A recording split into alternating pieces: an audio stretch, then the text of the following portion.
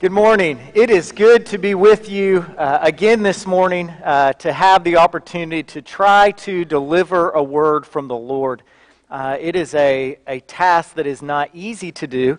There's a huge responsibility to try to speak to a large group of people, but thank you for allowing me to do so the last few weeks. I appreciate all of the compliments. I appreciate the encouragement. It has been good, and at the same time, I know how wonderful it's going to be for all of us when Chris is back next week and we get to hear from Chris again, as he has been a blessing to this congregation for so many years. And it'll be good to see him again and be with him and worship with him again.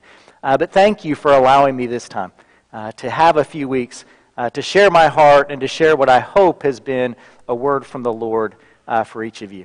And so as we finish up today, as we kind of wrap up this conversation of costly grace, I want you to turn back. We've been in the Old Testament the last couple of weeks, but turn back to the New Testament to 2 Corinthians. If you would, turn over to 2 Corinthians chapter 3.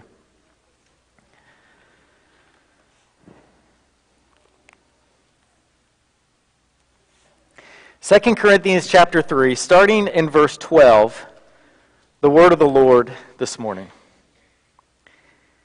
Since then we have such a hope, we act with great boldness. Not like Moses, who put a veil over his face to keep the people of Israel from gazing at the end of the glory that was being set aside. But their minds were hardened. Indeed, to this very day, when they hear the reading of the Old Covenant, that same veil is still there, since only in Christ is it set aside. Indeed, to this very day, whenever Moses is read, a veil lies over their minds. But when one turns to the Lord, the veil is removed.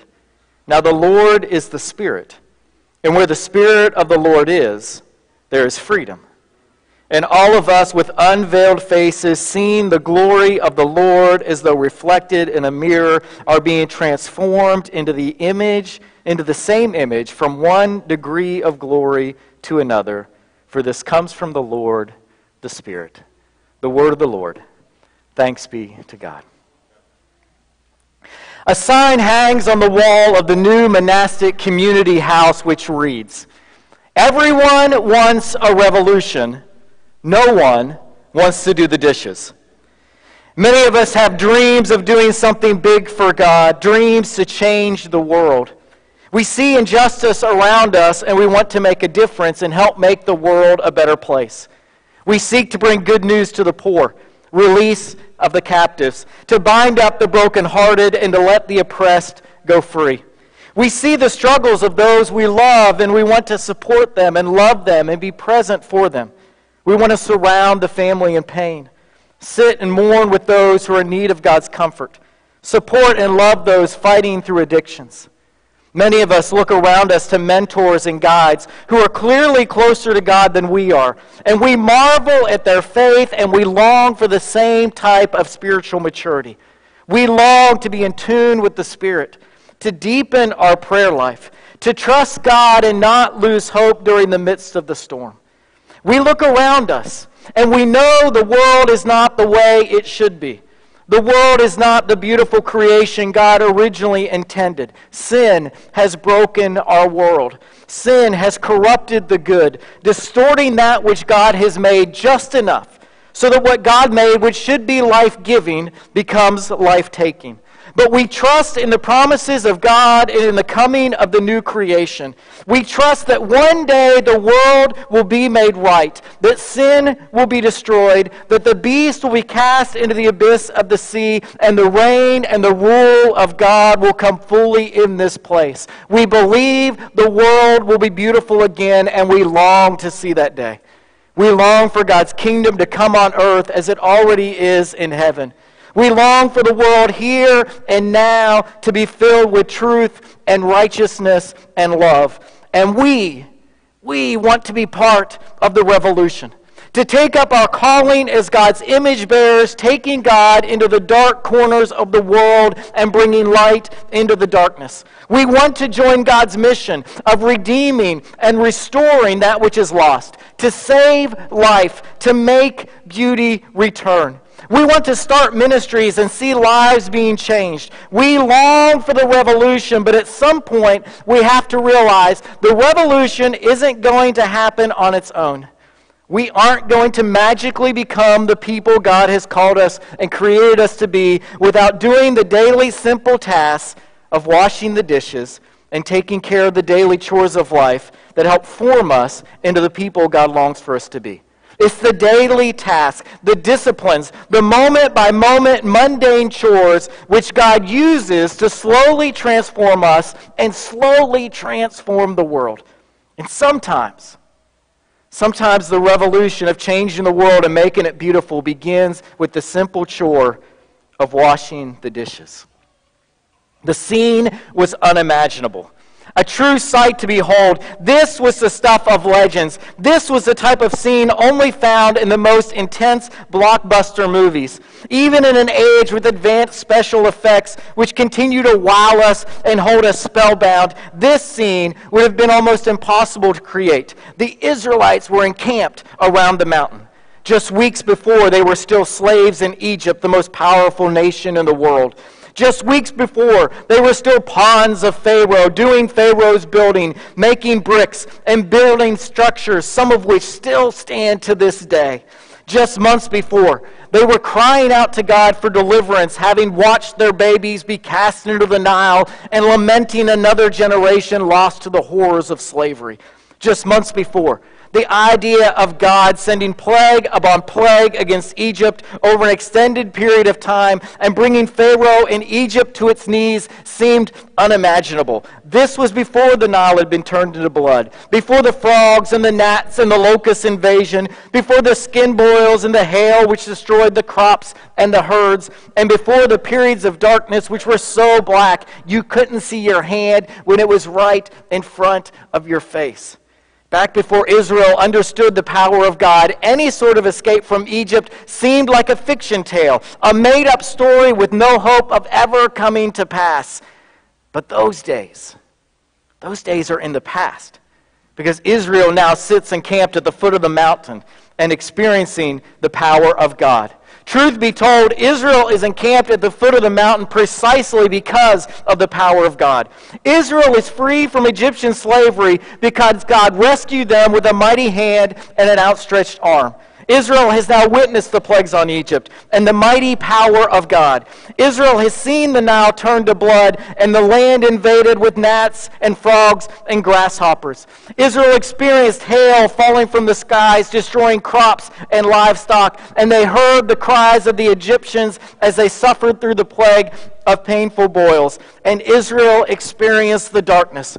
Both the darkness when the sun stopped shining and the world was pitch black every hour of the day, as well as the darkness in the lives of the Egyptians as they awoke to discover that every firstborn male in every household had been struck down by the death angel. Every household, from the lowest servant to the throne room of Pharaoh. And if the plagues were not enough to display God's power, Israel had witnessed just days before a sight like no other. As Moses held his staff over the Red Sea, and Israel watched as all through the night the wind blew, and what had once been an unmovable barrier of water trapping them and dooming them to destruction split apart and became their redemption story as Israel walked through the waters of the sea on dry ground. This is Israel sits encamped at the foot of the mountain. They know the very power of God. They have seen it firsthand. And after everything that they've experienced and everything they've witnessed, it is this moment that causes them to fear. This moment that causes them to back away. This moment that drives them to say, God is too powerful. We cannot be in God's presence and live. Moses, you go talk to God. We're staying right here. Israel sits encamped at the foot of the mountain. And Mount Sinai, the same space where Moses declared a year earlier that God had spoken to him through a burning bush. And though on fire, the bush did not burn up. And now Moses is getting ready to go up the mountain and spend time with God. But not to experience God through a bush. Instead, to experience God face to face.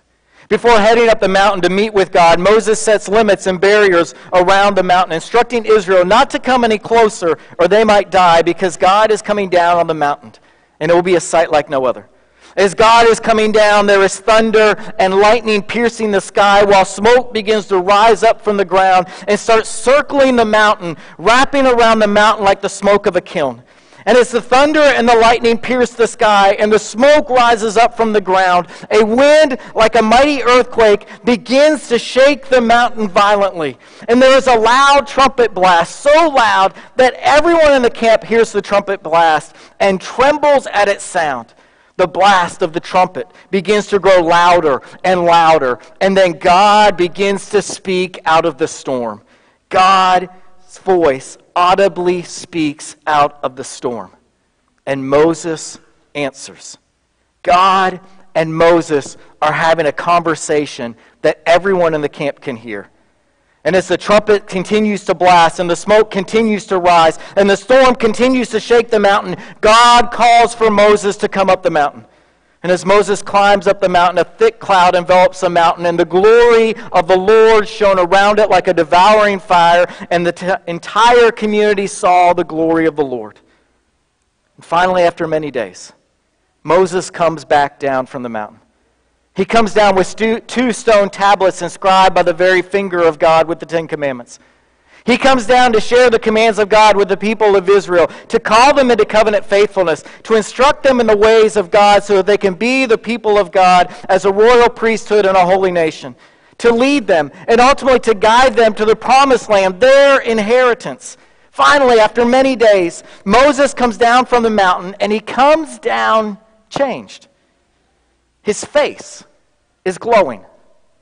Like those teddy bears that maybe you gave your children that they could squeeze at night and their face would glow. Moses' face was glowing. Moses had been in the very presence of God, and it changed him, causing the skin on his face to glow. At first, Aaron and the rest of the nation are afraid of this, and who wouldn't be? They hid in fear. This would be the strangest sight you could imagine, but Moses assures them it's safe. And he had them come back and gather around so that he could speak to them the very words of God. And as he spoke, his face continued to glow from being in the presence of God. However, because the people were afraid, after speaking to the people, Moses put a veil over his face to hide his changed face from the people.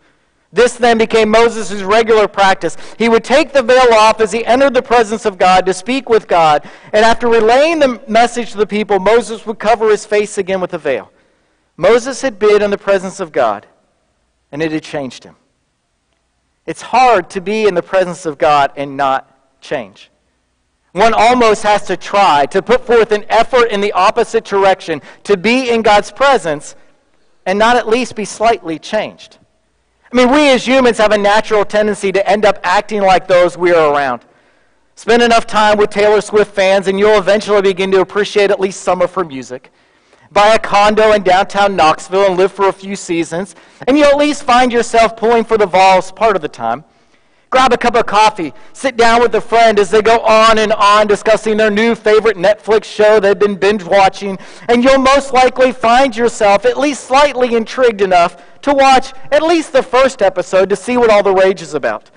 We have a natural tendency as humans to end up acting like those we are around. And if we do that with music and TV shows and sports teams, how much more is this true when considering being in the presence of the very God of the universe? Even if we don't try, even if we don't put forth an effort, if we place ourselves in God's presence, we will be changed. We can't avoid it. And if transformation happens naturally, even without trying from being in God's presence, imagine the type of transformation that can happen if we actually try. Imagine the type of transformation that can happen in our lives when we intentionally place ourselves in God's presence.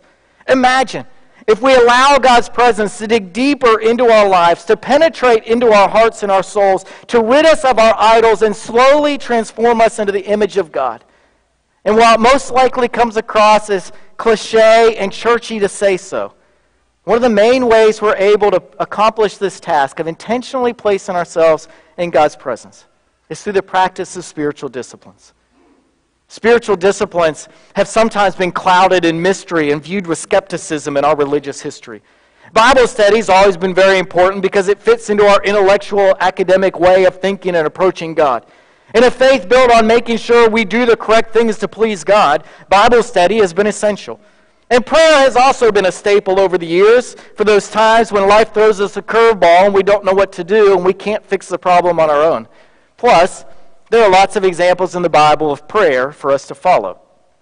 But other disciplines, like fasting, meditation, solitude, silence, detachment, centering prayer, contemplation, these feel more ancient and uncivilized and don't seem to fit in our modern, overly connected, overly worked, overly stressed out culture. We don't have time for these and we don't see them clearly in Scripture, so we've tended to shy away from them. But what the Desert Fathers and Mothers have taught us and shown us is that there are ways to open ourselves up to God and make ourselves available to God's life-changing and transforming power that will allow the Spirit of God to slowly mold us in the image of God to make us more like Christ. And by embracing these practices, these disciplines, and making them a regular part of our daily rhythm, it puts us in a position where we can see the presence of God and thus be changed. Because the truth is, God is always present. We just don't always look. It was Wednesday. I had just dropped my girls off at elementary school and headed over to the church building to get started on my workday. The building was often very quiet at 8 o'clock in the morning, which provided an ideal time to get lots of planning and prep done before anyone else showed up. It was Wednesday, which meant it was sermon writing day for me, which often meant becoming a recluse and hiding myself in my office, plugging away with Bible and notes, seeking a word for the Lord to deliver on Sunday. My office did not have a window, and often I would get in there and shut the door completely and zone out to the rest of the world as I wrestled with the text for Sunday. That's what was happening on this particular day. As I typed away on my sermon for a couple of hours until my phone started receiving multiple text messages. School is being closed for inclement weather. We are dismissing now. Come pick up your children. I looked at my phone in shock. What in the world are they talking about? Why are we canceling school? The day was perfectly fine 2 hours ago. This is Chattanooga. How bad could the weather really get in 2 hours in the middle of February? I reluctantly grabbed my keys and headed for the door, and once I emerged from my cave of an office and stepped out to where there was actually a window with light coming in, I was surprised to see snow falling heavily outside and already starting to accumulate on the ground. This wasn't normal Chattanooga snow that is a slight dusting that causes roads to be closed, but is really no big deal. This was real snow. This was northern snow, the snow we used to have in Ohio growing up. This snow really was going to shut the roads down and become dangerous to drive upon. And it had obviously been snowing for a while, but I had no idea because I was encased in a room with no window. Had I had a window, I would have easily noticed what was happening right outside my office walls. But because I had no window, I missed it all. I quickly ran back inside, grabbed everything I needed to work from home for a couple of days. Because let's be honest, we don't always clean the roads very well in the South. And I headed out into the snow to get my girls from school and drive us safely home. As I was passing cars stuck on the side of the road, I recognized the truth in that moment. There's nothing magical about a window, but they are wonderful tools for seeing the world around us. Windows don't create the outside world. The world is all around us constantly. But what windows allow us to do is to see the outside world, to see the sun or the rain, the trees and the flowers, to witness the creation around us, or on this particular day, to simply see the snow. Spiritual disciplines work in a similar way. There's nothing magical about spiritual disciplines. There's nothing magical about prayer or meditation or fasting or silence or solitude. There's not a magic formula or a secret workout plan to build your spiritual muscles. Instead, spiritual disciplines are a tool which allow us to see God and be in God's presence. The truth is, God is always present and God is always working. There's not a day or a moment when God is not around. However, we often place ourselves in rooms surrounded by walls, and we get so involved in our work or in our families or in our hobbies that we become unaware of what is happening right outside the walls of our lives. But spiritual disciplines serve as windows. giving us the opportunity to look outside for just a moment to see what God is up to. And just like a window allows us to see when it is snowing outside or when it is sunny, spiritual disciplines allow us to slow down for just a moment and place ourselves in the presence of God and allow God's transforming power to sweep over us and flow into us and change us from one degree of glory to another. Spiritual disciplines, however, take time. There's not a magic formula. You don't fast one day and immediately be able to say no to sin and no to temptations the next. You don't spend 15 minutes in silence and then be able to adequately hear the voice of the Lord in your life. Detaching from your phone for an hour doesn't mean you'll be completely in tune with the Spirit that afternoon. There's not a 30-day plan to a robust prayer life or a 13-week plan to guarantee spiritual formation. Disciplines take time. Spiritual formation takes time. It's a daily rhythm, a weekly rhythm, that slowly over time opens us up to God's transforming power in our lives. And while we all want to be on-fire disciples for God, who are smashing down the idols and trusting God through the silence, we have to recognize it doesn't happen in a day or a week. And we need to ask ourselves, while we want the revolution and we want the change, are we willing to put in the daily practices and work through the daily grind to get to where we want to be? In essence, are we willing to sit around and just be content today to do the dishes? I love the idea of running a marathon. I've been a long-distance runner since I started running cross-country in the 7th grade, and I've been running ever since. Except for a couple of years in college when I was a lazy freshman, running has been my go-to exercise, and I love to go out and run. I do a lot of thinking on my runs. I listen to podcasts and audiobooks, and I've even been known to work through a sermon and class idea on my runs. A typical run for me at this point is about 4 miles, and while I've slowed down some since high school, I can still get about an 8-minute mile, which for me I'm pretty happy with. I don't run a lot of road races, partially because I'm cheap and I don't want to pay the money to run the road race. But I do typically run one longer race once a year. I've run a half marathon, I've run a few 15Ks or 10-mile races. But the long-distance race I've never run is a marathon. I really love the idea of running a marathon. And there have been a few times when I've looked at specific marathons and made plans to sign up. Because of my personality, I'm fully aware that once I sign up, and especially once I pay the money, I will train and prepare and run the race. And I'll most likely feel very proud at the end of it and be able to mark this off my bucket list. However, as of this point in my life, I've never signed up to run a marathon yet. I've thought about it. And I think it comes down to this really important truth. While I love the idea of running a marathon, I don't love the idea of training for a marathon. I've been an experienced runner for a long time, and I'm fully aware I'm not ready to run a marathon tomorrow.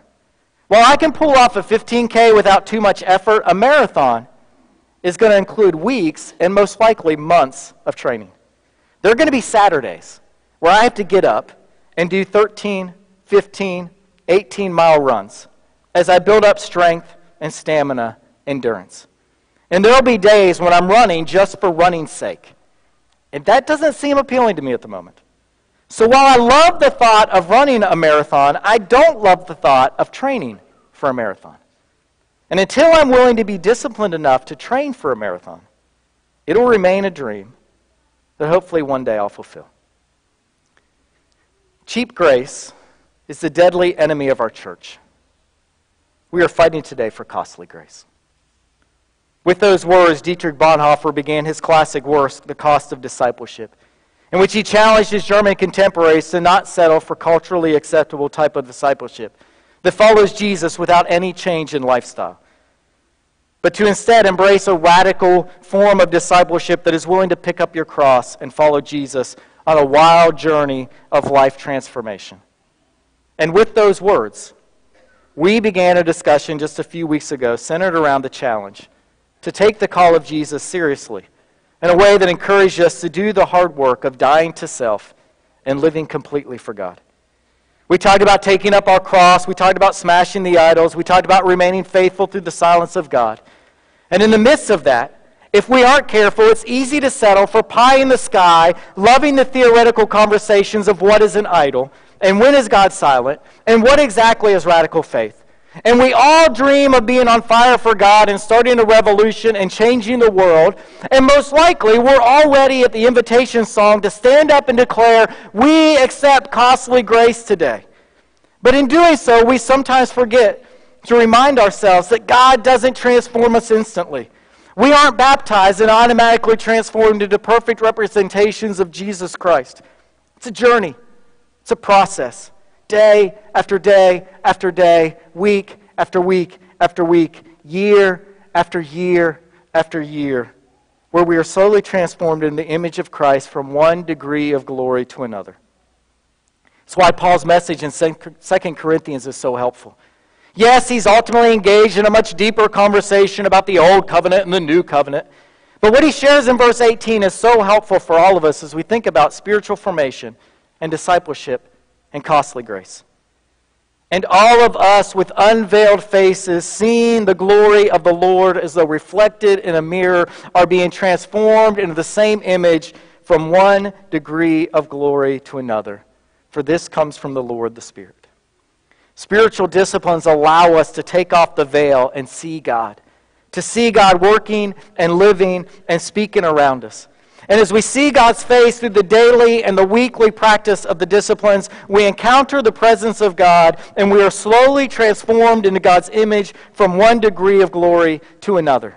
It's not a magic formula, and yet there is a transforming power that happens in life as we practice the discipline of intentionally placing ourselves in the presence of God every single day.